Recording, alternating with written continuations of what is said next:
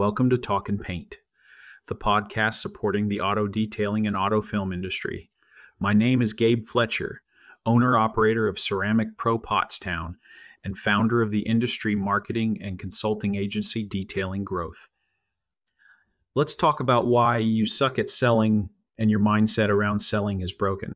I recently saw a social media post. The difference between you doubling your monthly sales and staying stagnant is one little tweak in your sales process. This post got me thinking about the sales process and how the small things sometimes make a big difference.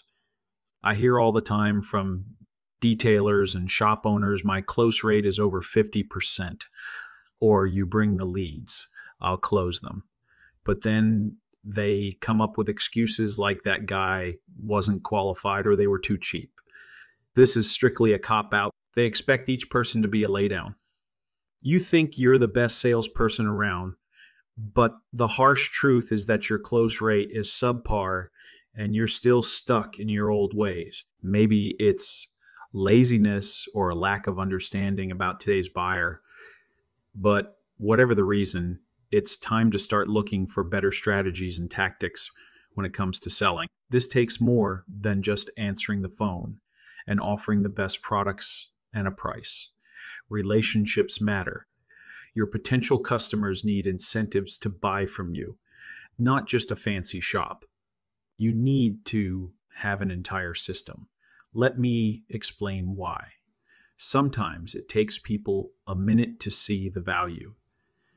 That's why investing in your educational content and automatic follow-up marketing is the biggest oversight that you will make in 2023. The buyer isn't always ready to convert, but they can with some gentle nudges. That's a big difference. So take this advice. Ditch the excuses of people aren't interested or that customer didn't have enough money. Instead, start building relationships and providing value. Potential clients will be more likely to trust you and choose your services over everyone else. It won't happen overnight, but your close rate will eventually double. Are leads always the best? Of course not. But I bet if you take a step back and stop thinking that you are the best salesperson in the world, you'll figure it out. It's not always about selling your most expensive service or even selling someone on the first touch point. What are you doing to nurture that client? What are you doing to provide value? What are you doing to separate yourself from the competition? I'm sorry, but being number one, offering the best products, and having a fancy shop isn't going to be enough. Don't get me wrong, it helps, but in today's world, the buyer is skeptical of anything you have to say. Sometimes it can take months to convert a client. If you don't have a big picture follow-up plan in place, you're going to lose. Who is to say how many people have vehicles on order? But we're too busy to talk to you when they opted in. I had a prospect that I spoke to a week ago. He had a 2023 Corvette C8. He was a referral from another very happy client. I sent him a full proposal. We spoke on the phone. He asked for the weekend to think about it when I spoke to him on Friday. I waited until the end of the day when he would be driving home. I remember him mentioning traveling and he would be getting home late on Monday. I had him on the hook for $10,000 in work. I tried reaching him on that Monday. No answer. Tried Tuesday again. I gave him Wednesday and Thursday and hit him again that Friday. Nothing.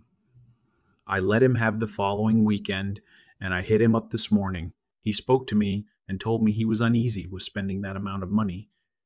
I understood, so we got him on the books for a slightly lower package. At the end of the call, he thanked me profusely for being patient.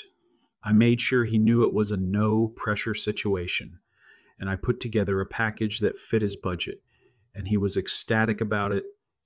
This is just one example of how a small tweak in the sales process made all the difference. When you take the time to nurture that relationship and provide value and not rush people off the phone, you can often get that sale more easily than if you had pushed hard for it right away. Building relationships with customers is critical to success in this industry. Start building relationships and impacting the potential customer's decision-making process. I know you don't want to waste time with every jackwagon asking how much when your pricing is clearly stated on your website. Start providing the best damn experience from that initial text or phone call. Business will only get more competitive, and it's time to change your approach. I don't care if someone only sends you one. Word messages like price. When you take the time to build relationships, you'll find that your potential customers are more likely to trust you, more likely to value your service or product, and more likely to become loyal to your business. That means learning about them, asking about what they do and where they are located. Find a reason to be personally connected. Again, I'm not saying that every potential lead will become a customer, but when you take the time to build relationships, you'll find that your close rate goes up and you'll see the results in your monthly sales. Building relationships with clients so that understanding their needs and providing them with a custom solution is easier.